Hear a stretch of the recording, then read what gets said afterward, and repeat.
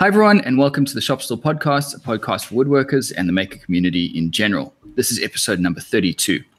My name is Robin Lewis from robinlewismakes.com. I'm joined by Joey Chalk from King Post Timberworks. Hello.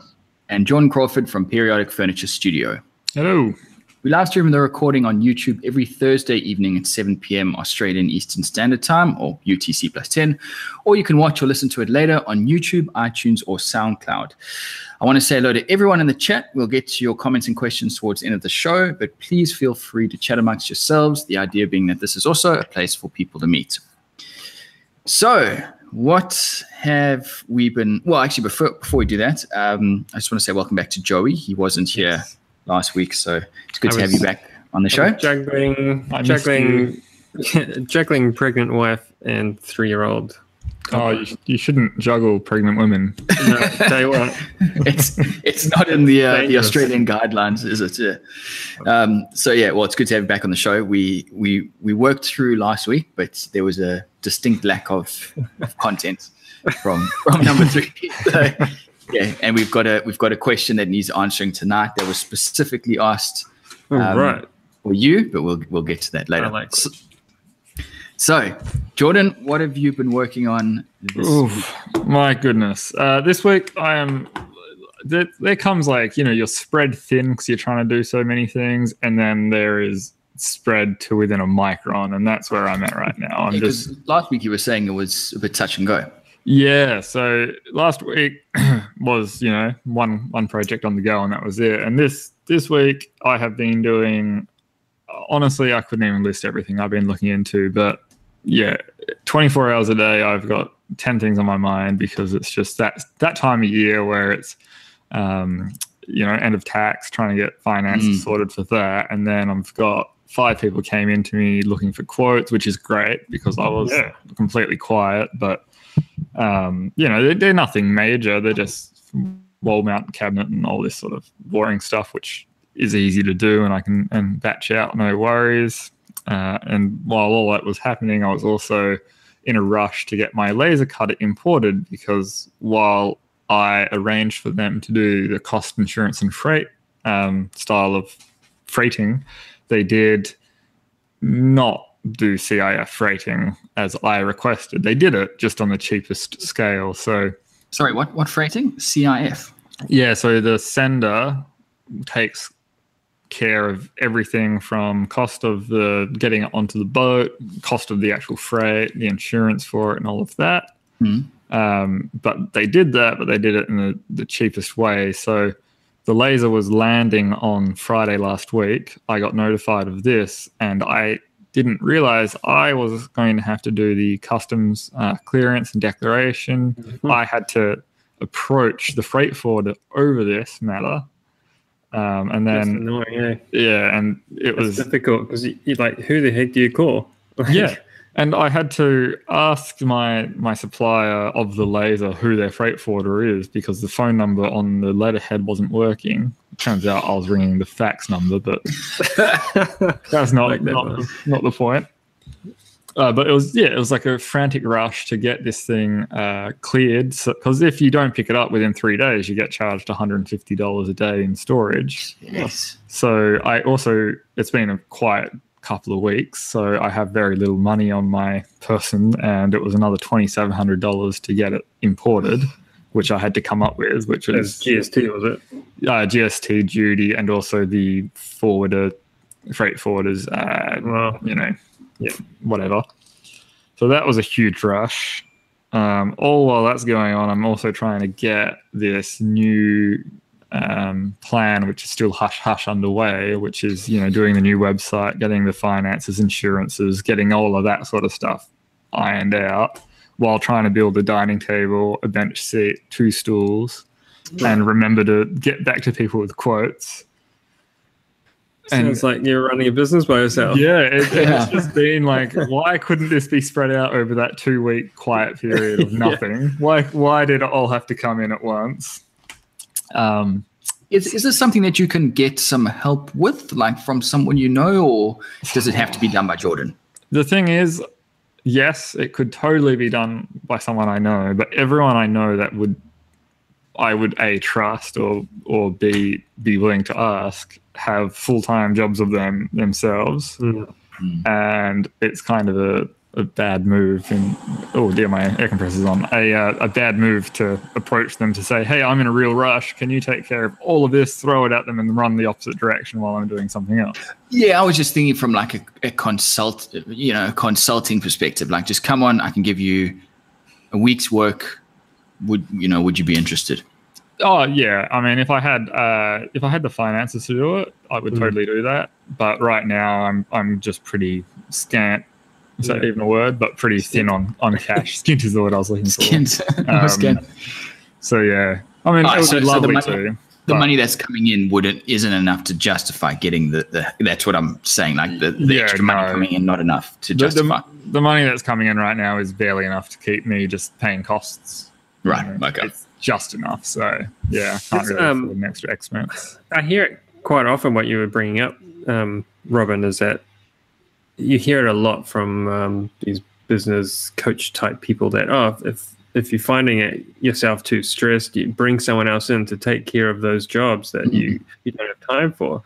And that's a really good idea, apart from they never say how you're meant to pay for that person when otherwise you would have done it. Yeah. People aren't that stupid that they're just going to continue being stressed when they know that you can pay someone to help you out. The problem is getting that stream of capital up front to actually be in a position where you can you could hire someone for 2 weeks or a month. Yeah, the money that's the extra volume of work that's putting you under stress would need to equate to extra capital that you could put into that. But I guess until you get that work coming in and a deposit and a queue of clients, and you've got the capital sitting there from, say, deposits, that's when you can say, right now I can afford to have someone come in theory. But it's like chicken or the egg massively. And the thing with my situation is that the work that is taking all of my time isn't work that's generating income. It's not for a paying client. It's for getting ready for a paying client, hopefully. So it's just like it's literally throwing money at something which isn't to have any end gain, or at least no short term anyway. Hopefully long term. But it's been a fun week. It's been one of those weeks where you just say, why did I even start this? Sorry, maybe a stupid question then. So that big box on the back of the truck, that was the laser? That was the laser, yeah. Okay, right. And there is a story to go with that. But how did you get it off? Oh, I used my forklift. That wasn't an issue. You've got a forklift, that's right. I forget. Yeah. But the laser is, it's the correct size, but they sent me this video when it was finished being built in China. And it was a white machine as I ordered. It's red. And then when I opened it up, I looked at the tube that's in there, and I thought to myself, that looks way too small to be 100 watt, 130 watt, and it's 80 watts. And I sent an email just saying, hey, this, how can we fix this? No, that is the correct tube. No, on my quote, I have a Recce 130 watt tube. And what you've supplied is not even a Recce. It's a different brand for one. And it's also 80 watts. Oh, but in China, we call it this. I'm like, no, my pro forma invoice is essentially our contract between the two companies. You have not delivered what is on this contract. I put a photo of the tube that was here and the actual invoice printout. This is not what's on there. I'm trying to be reasonable about this and not jump to conclusions and just say that, hey, you probably had 2 freights go out on the same day of similar spec and I got the wrong one. Someone got my upgrade. Now you just need to send me the tube. No hard feelings. I can use it until the new tube arrives. Do you not have a picture of? You said you saw a picture of the white or the video. Yeah, I've got the video still. Yeah, and I've got Can't you send them that back? And I have. Right. And they're still saying... You should see this email chain that they're trying to convince me. It says, even if you did get a 130 watt machine, it doesn't mean it's 100 watts. And I just replied, I know how laser tubes work. I've been laser cutting for years. I realized that the usable power rating of this tube would be 100 watts, and that's why we upgraded. But you haven't even sent me the standard level. You've sent me a downgraded level. God, they're just being real difficult. Classic Chinese suppliers that don't want to admit they're wrong when the color is quite a giveaway. You're in China. They're like, what are you going to do? Yeah. I mean, there's like very little I can do, and I got it at such a good price that I can't complain too heavily. But What's a tube worth? probably $600-700. Right. And the difference between the 80 and the 100, is it pretty substantial? Yeah, it's pretty bad. Like in terms of performance. Yeah, so well, this is an 80 watt. My old one was 60 watt, and I can't even cut at the same speed. Admittedly, I haven't aligned everything yet. It's just as it came. So once that's done, I'm sure it will be better. But I should be cutting at 30 millimeters a second, and this I can't cut anything less than 12 millimeters a second right now. So there's a very slim chance that I'll even be able to cut the 9 millimeter plywood that I need to, which I bought this laser for, when the 100 watt would do it like it's butter. So, and you can buy the 100 watt laser here in Australia and replace it? no. Well, yeah, Tube. I can get the tube. Well, sorry, yeah, I just mean the tube, yeah, not the whole. I can, but the issue is that it's not just getting the replacement tube, it's also getting the power supply to go with it, because it is plug and play, but I have to buy a 100 watt tube, and then I'd have to buy the 100 watts power supply, wait for it to get here, and then any time that's lost there, like this should be generating the income from day one. Yeah. And now I can't, because it's not actually up to the task that it's purchased for. And I mean, that sucks. they're not going to give a crap. They don't care if I'm losing money. They've got my money now. So Yeah. it's just, we'll see. Hopefully they do the right thing. It's interesting. So I think we talked about this previously. Colin Black Byron, he's also a YouTube maker. He got a jointer, maybe, from China. It was either jointer or thicknesser.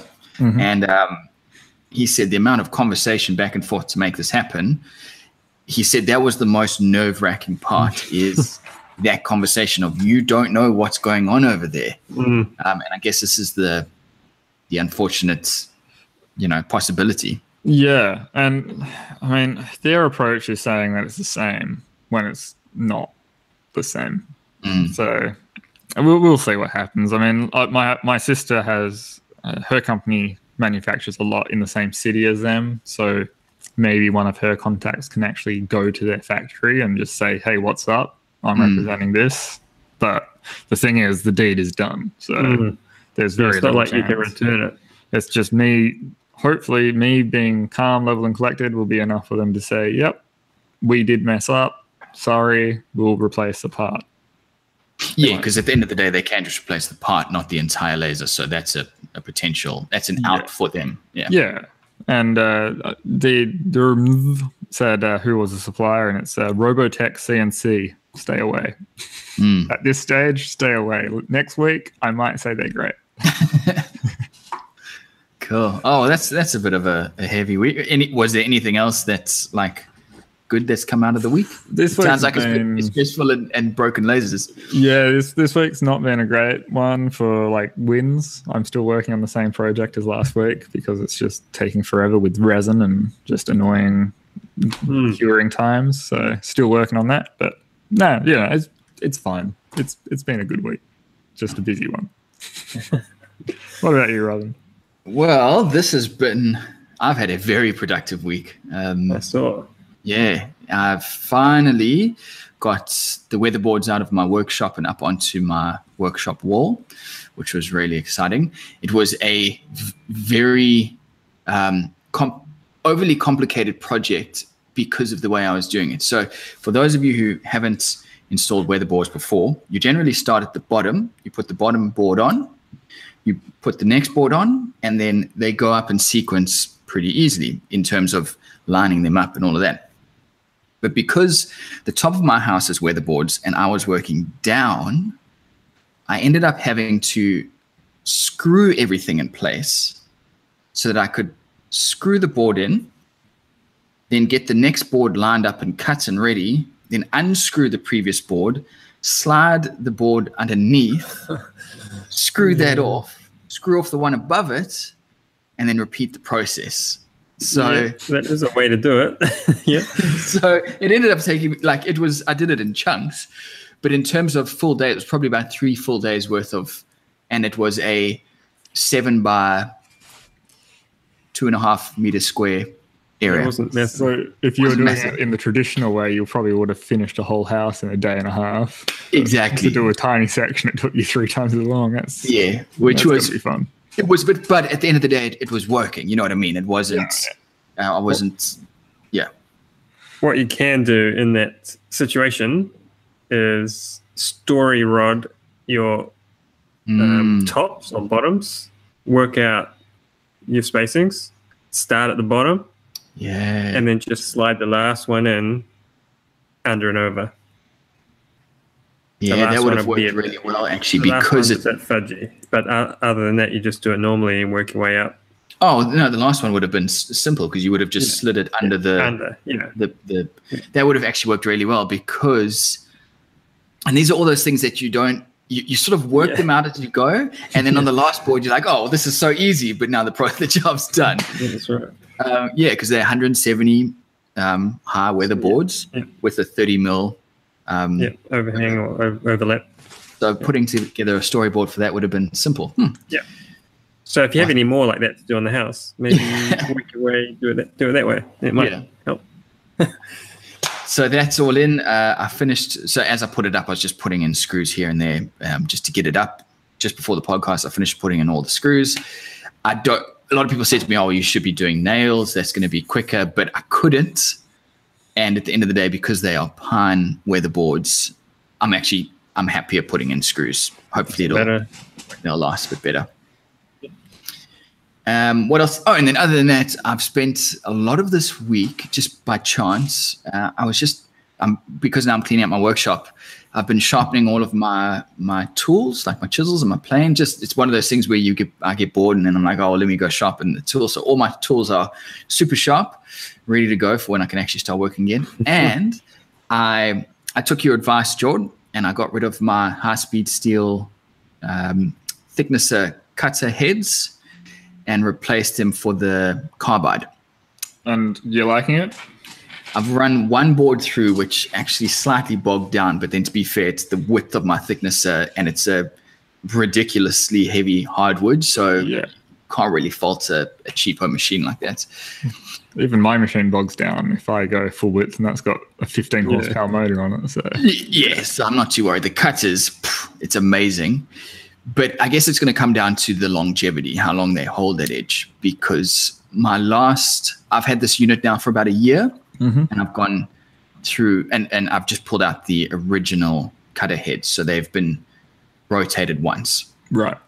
So if I can stay on these for a year before I rotate them, then I'll be happy. That's a long time. For someone like you, of course.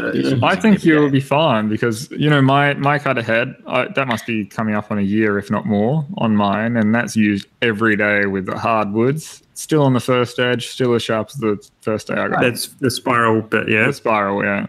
But, I mean, to be fair, from what I've heard, I think it was Frank Howarth, he hasn't rotated his in 3 years or something. A lot of people find that you just don't need to almost ever, unless you hit something, rotate those knives. Would it come down to the depth of your cut as well, or is that not really an issue because the wood's the wood?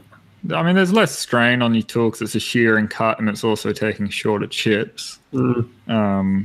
So maybe it would also could be heat build up, like less heat build up. There'll be less hot, yeah. But I mean, the thing with carbide is that it's not as sharp as high speed steel, but it doesn't lose its edge very easily unless you chip it. So that's why I use carbide on metal blades. Now it's just way easier and lasts way longer.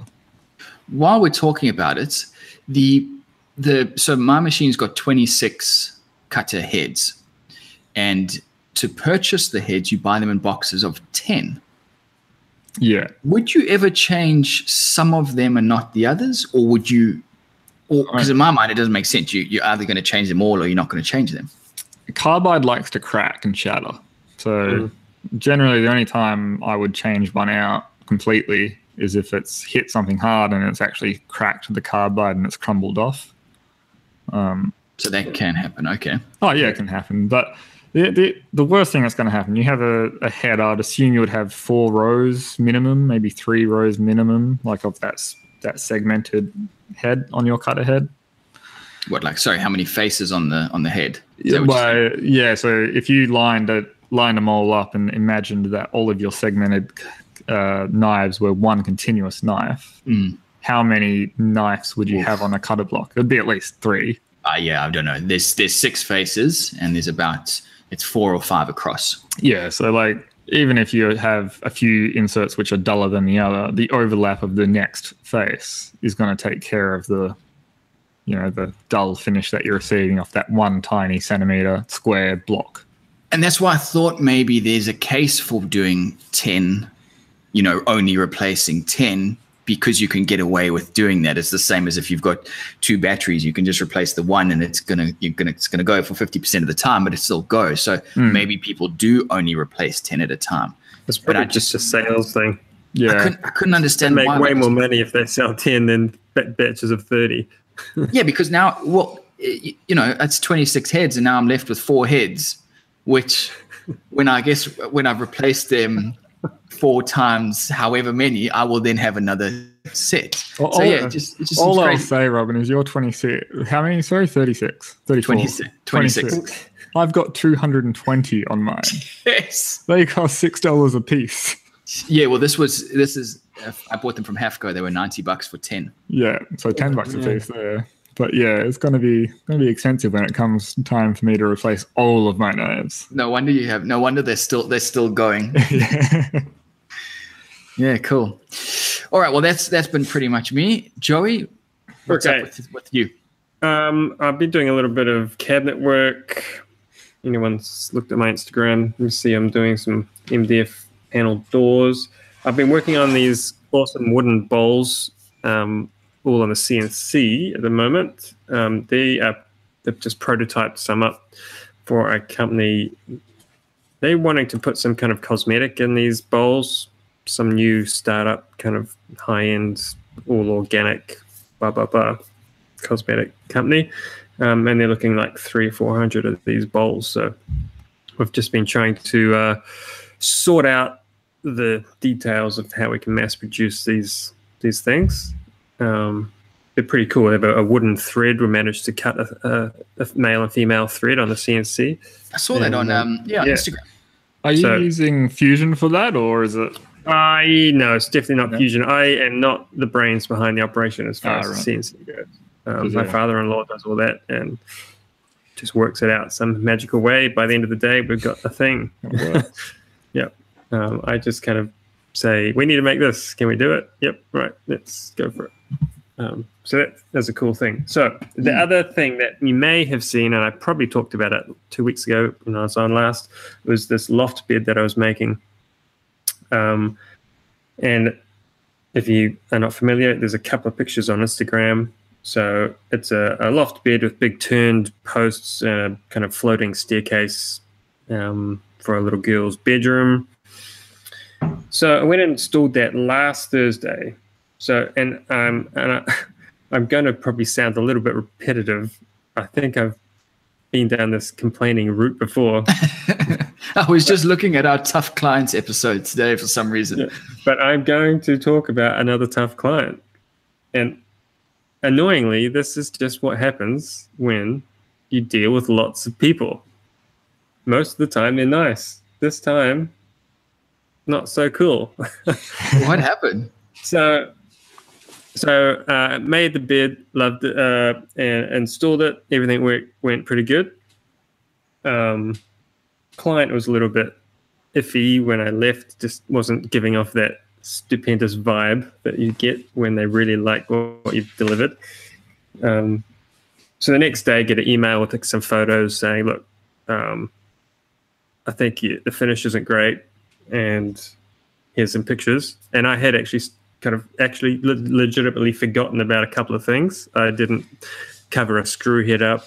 There was a couple of screw heads. There was a gap that hadn't been caulked, and a little bit of paint touch up, which I'd forgotten to do. So pretty much just forgot to do a once over before I left. But then she went on, and the email just continued and continued. So why is the gap between the stairs and the bed so big? How come my daughter's existing desk doesn't fit under the stairs? And how come I can see a bolt holding it onto the wall? Now, are these things that had been discussed, or just... That's the next thing, is that all of these points, I've got a massive email chain of discussion about me bringing these things up, saying, now, if we make the bed central of the window, which is under, you're going to have this large gap between the stairs and the bed. I'll have to make a wee bridge. Oh, yeah, that's fine. Now, that's dangerous. So, yeah. And you've obviously shown her this, and she said... Well, and so what her other complaint was that the stairs seemed to just stop at an illogical place. And I was kind of like, where is a logical place? They stop at the top at the bed. Where else? But besides that, she's seen drawings of it. She's signed off on it. Yeah, exactly. If it's illogical, well, there's only one person to blame. So I actually wrote back this email like straight away and cut and pasted segments of our big email thread into the new email and said, this is your responses to all these things last month when we talked about it. And didn't hear anything all week until about an hour ago. I got an email from her. Sorry, just to stop you there. So you installed this. She emailed you the next day with all of these issues. That was last Friday, yeah. Last Friday. Okay, so it's been a week. Okay, yeah. So I'm just getting my timeline right. Yep. Yeah. So it's been exactly a week. So it just annoyed me that we do everything we can to like make these things work, and you can give as much guidance as you can, but it just isn't received at the other end. It's like the whole reason I'm emailing you this is because I need you to understand that you've got a fork in the road. Go left or right. Each one's got pros and cons. Which way you're going to go, and understand the consequences to each decision. Nothing is magic. And if you don't understand, that's fine. Let's nut it out before we move on. Yeah. It's just like I was trying to work out what all week has been bugging me, and I was trying to work out what it is that, like, trying to get it down to like a single point of what is it that is annoying me about the situation.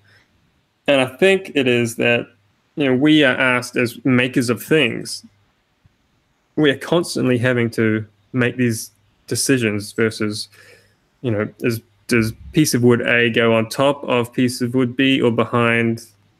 Do we want to see a screw head or do we want to see end grain? Like, what is it going to be? And in the case of a kit set bed, which is just that, it is a bed, it's going to have to be removed at some point. Where's the line drawn as far as when is it okay to have a gap between two pieces of wood that are going to have to come apart at some point? Yeah, sort of the form over function. Function over form, yeah. So one of her complaints was that the handrail at the top of this bed, the rail to stop you falling out of bed, had mitered corners, and it's not a perfect miter. This is what it is. It's not perfect. And this isn't painted. This is clear. It's painted. Oh. It's all painted white. All the edges are rounded over, and so it's like, okay, you don't have a perfect miter. Something's obviously not quite square. We are talking about a massive bed here, but that you fitted into a house, of course. Yeah. Yeah, but so I could come and screw it together, glue it, bog it, paint it, and it will look perfect. I can do that on site. You will never get it out of the room. Do you want the option of having to take it apart and then sell it to someone else? Or do you just want to take to it with a saw at some point and remove it from the bedroom? Like, it's a very, and of course at this point, I've still not paid. There's no talk of payment. It sounds very dubious about if I'm going to get my full amount of money at this point. So is this all in the email that she sent you tonight, or is this still the No, first? her email tonight was like 2 lines saying, when are you going to come? Damn. So I'm like, my whole point of my response to her was, I'm happy to come and fix up these pieces of paint, fill a screw head. That's fine. I'm going to have to stop at some point because you agreed to the design. Like, if you want me to alter the gap between the stairs and the bed, I can do that. That's a day for me to take the whole thing apart on site, cut pieces down, glue pieces on, repaint it. This is not really a charity thing here. So far her response is just, when are you going to come? So it's not sure how it's going to play out at this point. Yeah, that's rough. There's There's no real way to win here unless she backs down, and she doesn't sound like the type of person who's going to back down. Yeah, it's just baffling to me that, to be honest, what I think has happened is this bed looked really nice in drawings, and when it's actually in the bedroom, it just feels much bigger than it looked. And you're always going to get that when you're standing in a 3-dimensional space. And I think that there's a perception, or the reality is it hasn't created the extra space in the room that she was hoping for.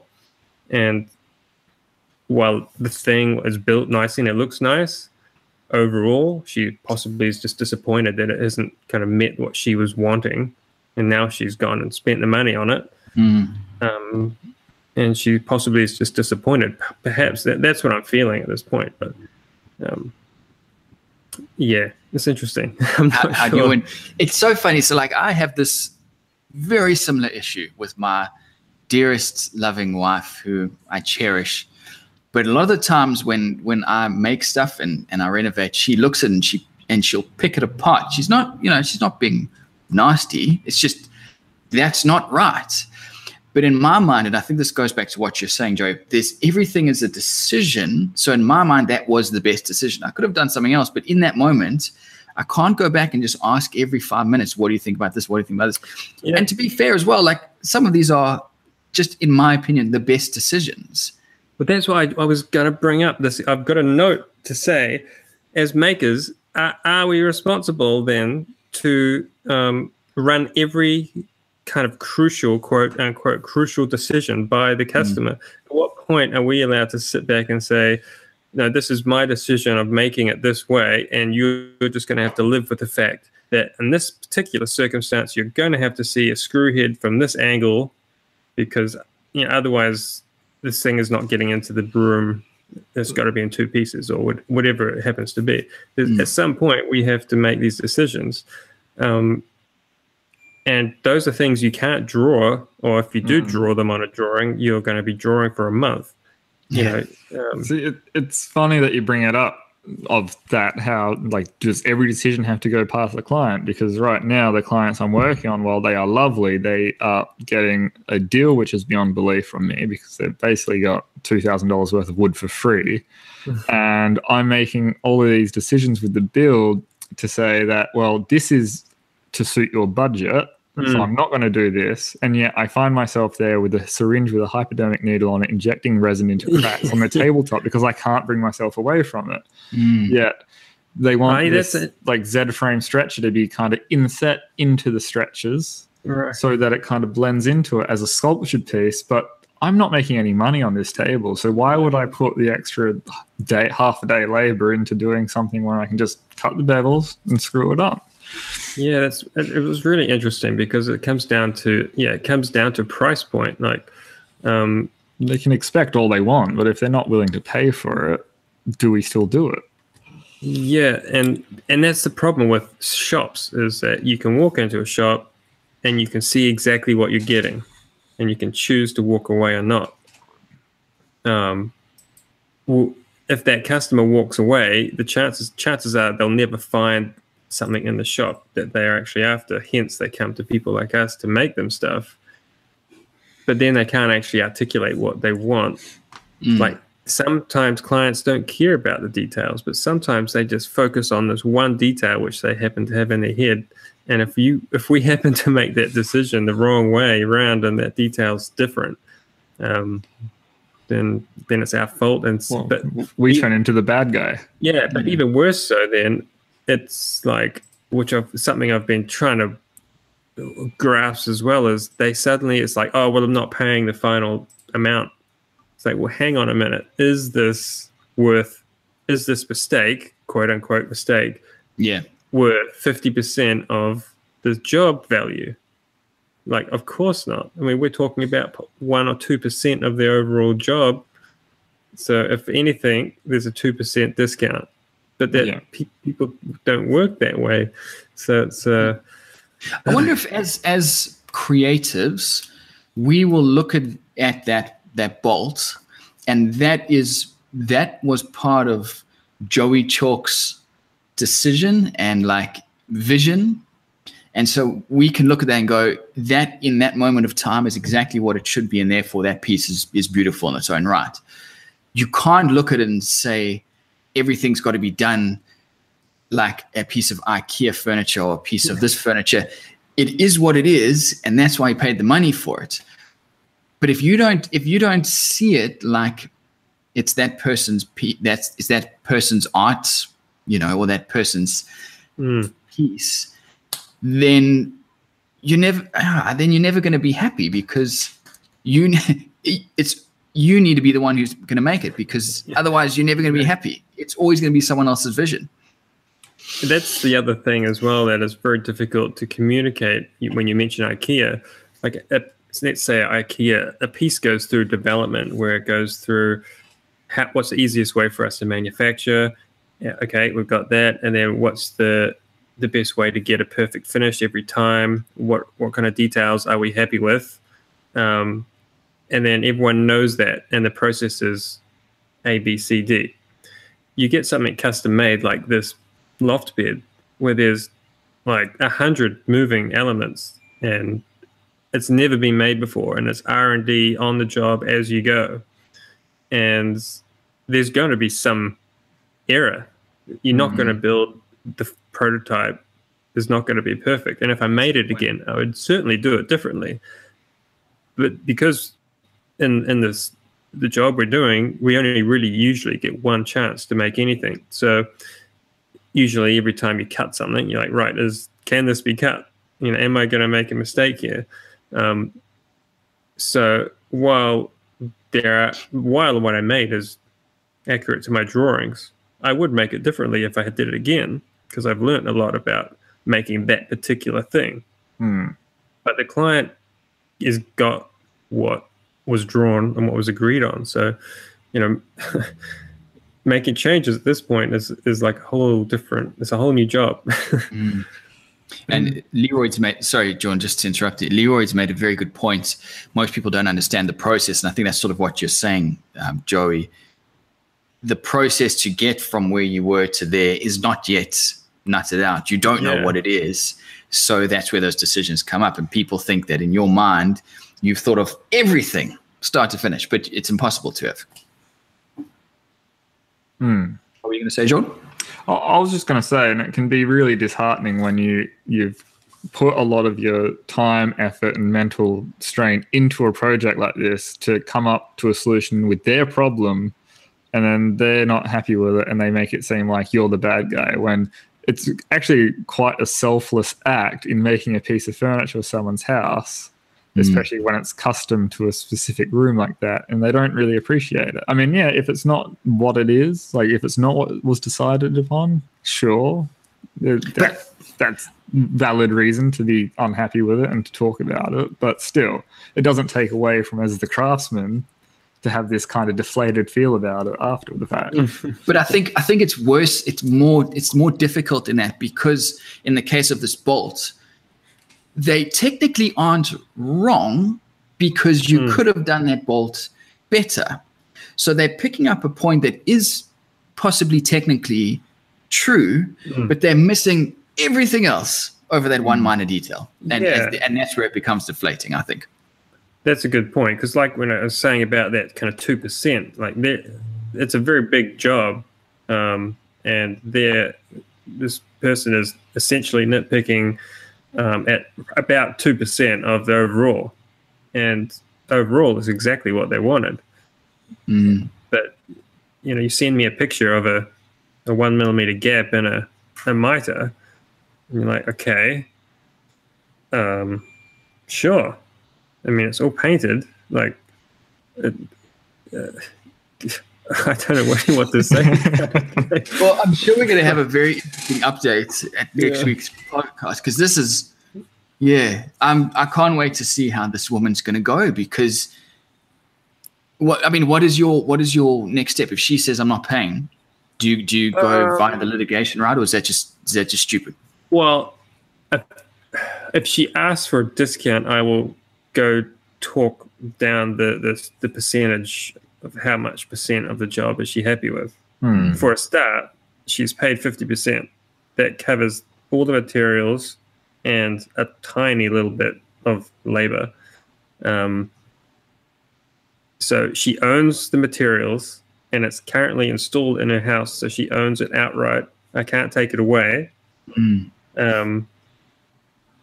What's left of that, the other 50% is money in for my business, some of which will go into my pocket. Most of it is probably going to end up as overheads. So, getting a discount, yes, she can have a discount, but it's certainly not 50%. It just doesn't work that way. So, well, I'll find out. I mean, I've had the week to just mull it over, and at this point, I just need to go back, do the touch-ups that I said I was going to, and that's about all I can do. So. And you've dealt just with her, like she doesn't have a partner or someone who's can. She has a husband, but I haven't dealt with him. I guess, yeah. Has the prospect of her not paying actually been brought up by her? She just mentioned how expensive it was, and that she expected better.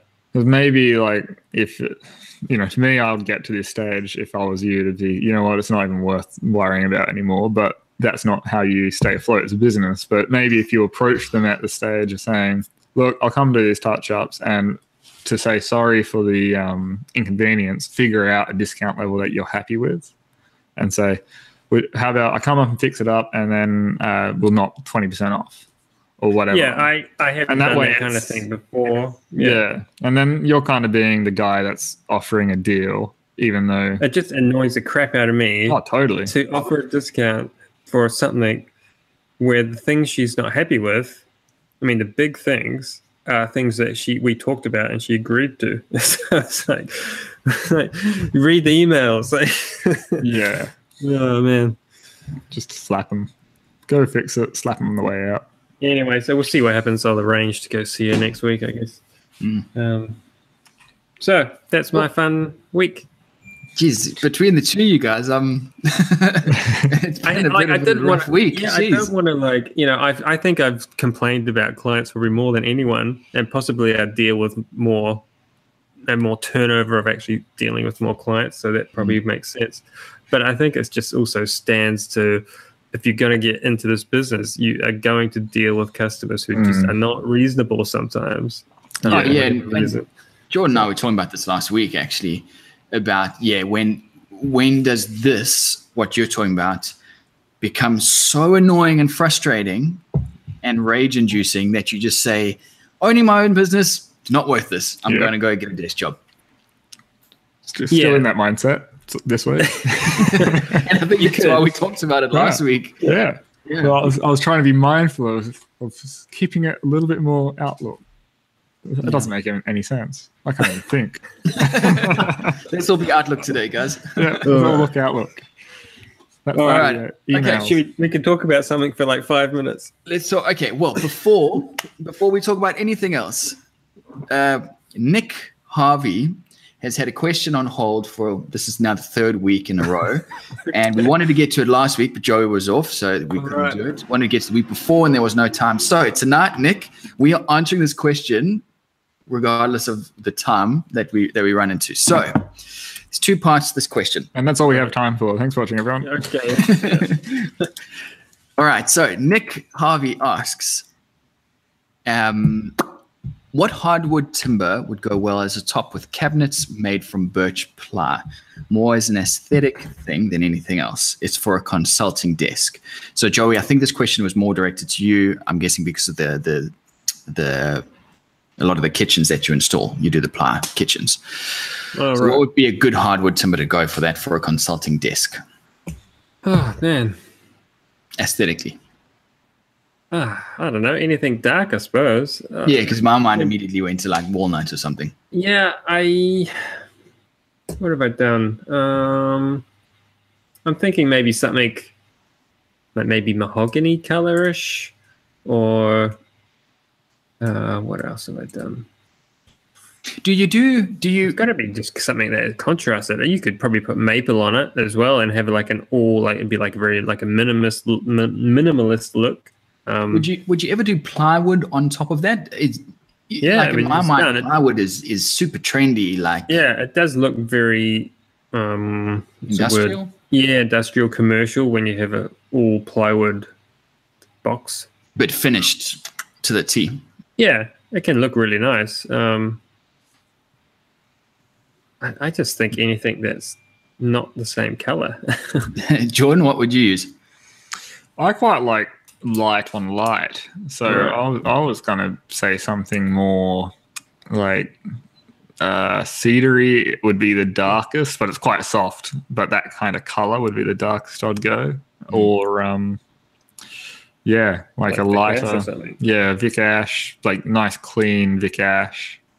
Something like that. But Yeah, that would be kind of cool. that's because I like bleached out look. When Right. it comes to if you're using birch plywood, use something light on top as well. I don't necessarily like the contrast. I'm gonna sort of echo what you're saying, but take it to a different angle. I really like white stone on plywood. Mhm. So if this is a paid job, what about getting? So here the brand is Caesar Stone, but I'm not sure what is that. Just an epoxy? Like what is that material? That's a brand name, I think. So I guess it would be just the generic would be a man-made stone. Yeah, what do they call that? What's a Well, man-made stone? Is it epoxy? It's like rock dust and epoxy. Yeah, because you get Caesar that in stone quite is a brand name though. yeah, you get that in what you can get quite thin with that, can't you? It goes up to 30, goes down to I think 15. I think they do it. Down to. Because I can see that not the one with like you just get the one with just the slight flex in it on a birch base. I think that would look pretty tight. I thought you would say concrete. Right. That would actually Well, concrete would work well. Yeah, it would. All right, so there was a second part to this question, and there was also, please could we ask Joey to expand on the Minwax wipe-on poly, just in regards to the ratios of thinning out on each coat. I'm actually really interested in this as well because I've tried to experiment on this in the past. Do you thin out each coat as Not you the go? Minwax stuff. The Minwax stuff is thin like water out of the can, so just out of the can is great. So you never need a thin wipe-on poly. Not that stuff. The Minwax stuff I've found fine. Otherwise, I just make my own. I don't see the point in buying someone else's thinned down polyurethane where I can just thin my own polyurethane down. Jordan, I think, has a slightly different view to that, but in my case, I just thin it down and add more coats. If I'm making, you can buy over here. I can buy a 4-liter can of cheap polyurethane for $39 or something, and a $2 bottle of Terps, and mix it up, and you've got wipe-on poly, and you've got a crap ton of it.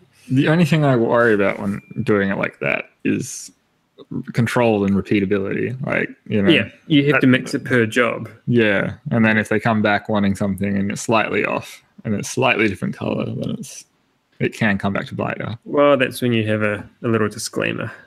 Oh, yes. You say, I have a disclaimer on quotes when I do official written up quotes that, timber's natural, a natural thing, and it moves and it does this and that. And pigments always change. And so paint colors are never going to be the same. And clear coat formulas change all the time, and the amount of pigments and tannins and rah, you will never get the same color twice unless I do them all at the same time, whatever that is. So finish with you idiot. Yeah. While we're talking, because we're not going to have time tonight to do a topic, while we're talking about finishes, and John, with your spraying knowledge, I am looking to get so I've got an air compressor. I've never touched a spray gun before. Never used one, obviously. I want to spray my back fence with a water-based, one of these deck spray finish things. Right. Know? Can I do that with a spray gun? You can. Is it an oil? Water-based. But it's like water-based oil? I'm not sure. Anyway. Aqua enamel. Yeah. Yeah, totally. I'll probably be saying get the cheapest piece of crap you can if it's for a fence, because you're not going to want to clean that stuff out of it if it's what I'm thinking it is. 2 millimeter nozzle would be the minimum. 2.5 would be better. 2.5, yep. But one thing is get yourself on your compressor. So get the gun with 2.5 mil nozzle, but also get yourself a good regulator with filter, dry filter, not oil filter, because cheap ones, they will do the job, but they're not as good. But the good one, when you set the pressure, it's when you turn the trigger on, you can actually really dial it in. And then when you set the trigger off, you can be sure that next time you trigger on, the pressure is still the same. It doesn't like build up behind the gun. Okay. And then when you're setting it up, get whatever you're putting in the gun, the finish in the gun, spray it and turn the pressure from high all the way down to low until it stops atomizing the finish, and turns into this gloopy mess, and then just slightly turn the pressure up, because the lower the pressure, the better yield you'll get out of your finish, because less of it will be overspray and dry before it hits the fence, and you'll get better finish as well. Geez, this is a bloody science. I'm thinking I'm going to go this route because it's simpler than hand painting. What size is your compressor? 50 liter. Do you know what CFM it does? I do not. I know that it's a Ryobi, and it's a 50 liter, and it's a black. Some have a weird duty cycle where they don't like running for that long. So like maybe just keep that in the back of your mind. But if you go a HVLP style gun, you can get them cheap. You'll run that at even lower pressure. That's the other thing. Do I not waste my time with that? Get one of the cheap guns that does everything, and then you can get an HVLP gun to go on on your compressor. But my dad actually bought like a $50 or $60 electric like spray all in one. I thought that's what the HVLP was. Yeah. Okay. Well, it just means high. What is it? High volume, low pressure. High volume. Yeah. So you can get a gun that does that on the compressor, but you can get for like say $50-$60, something like that, a low end HVLP electric sprayer. And my dad actually got one and painted a fence and a roof with.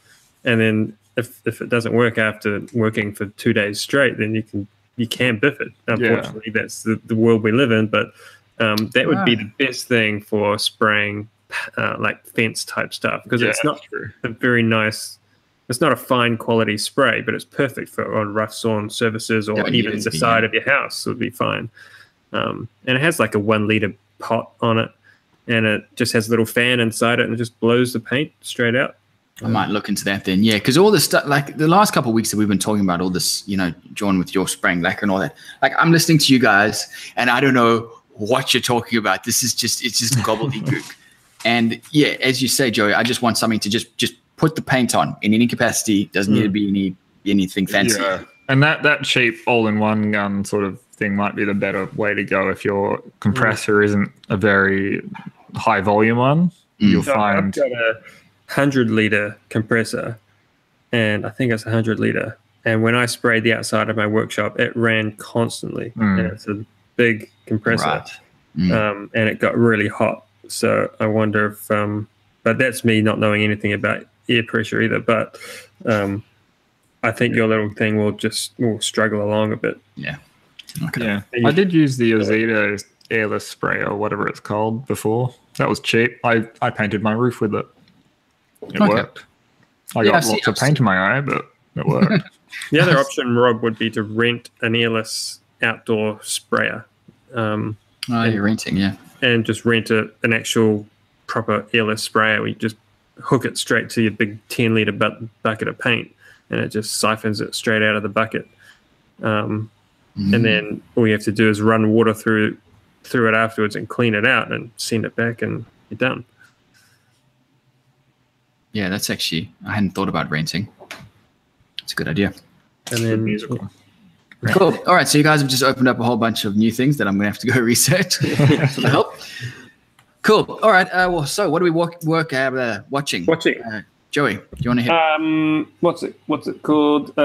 Twisted Boards on Twisted Boards on YouTube. The affordable workbench with unaffordable hardware. That's pretty cool. He makes a really nice pine. I guess it's southern yellow pine in the States. Yeah, I like how he used pine just because no one seems to do it. I did it. And yeah, used just the fancy bench crafted hardware and does a really good job. And it's a cool video. So, and geez, it's a good looking bench, eh? Jeez. That's nice. Yeah. Damn. I haven't seen it yet. I have to do that. It's pretty cool. Cool. Is that me? Yeah, it is me. I couldn't remember the order after last week.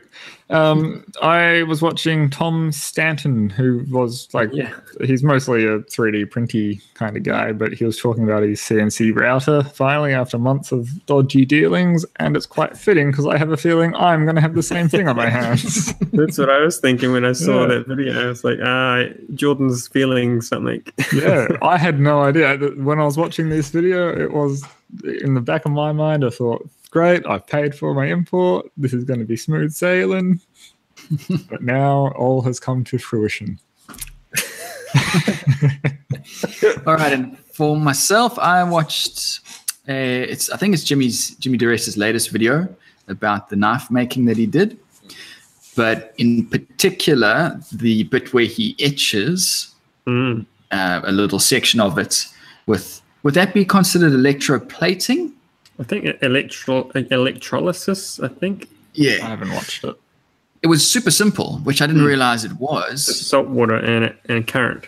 Salt water. I thought because thinking back to the high school days, you need some what was it? What was the copper one that we used to use? Copper sulfate or something. I don't know. Okay. That's what I'm thinking in my mind. I didn't realize you could just use table salt to do it. And the result, in my opinion, was actually pretty specky. Yeah, it will etch any uncovered surface. So it's a really cool way to, I'm not entirely sure why he laser cut. I guess he had to laser cut through the masking to actually get the stencil of his name. He talked about this in their podcast. He said that the reason he used the lasers is because then you can get really tight corners on such a small design. Yeah. Right. Whereas if you were to use a knife, you might be able to as well, but it would just be a lot easier with that laser. I like the idea of that. I think he should make a Stanley knife to hold it. That giant razor blade. What sort of knife is it? It was a giant razor blade. A razor blade, okay. Like a classic razor blade with the little notches in the top. But it's as big as your hand. This one. Cool. And the thing is, he made it sharp as well. So the video that I'm talking about was he made an actual normal knife. I think that video was. But then you're right. In the video before that he did with the razor. He did the same thing. Oh, right. But it was that razor blade, that big razor blade that he made. It was all fun and games. But I must say, then when he sharpened it up to real sharp, I just thought, now this is just dangerous because it's this gigantic razor blade. It's just a real weapon, Yeah, but that was pretty cool. Cool. All right, everyone. Well, that's it. I'm just going to have a quick look at the chat. Yeah, no worries, Nick. Thanks very much. We finally got your question. I'm happy to have ticked that off. So, and I hope that was at least some of the details you were looking for. I've been waiting 32 weeks to get my question answered. When do we get paid? Oh, yeah. Sounds like joking. I love it. Cool. All right, everyone. Well, thanks to everyone in the chat. Thanks very much to everyone listening or watching. Hope you've all enjoyed the episode. Anything more from you guys before we head off? I'm good. I'm fine. All good. All right, cool. Okay, guys. We'll see you again then, same time next Thursday. Catches.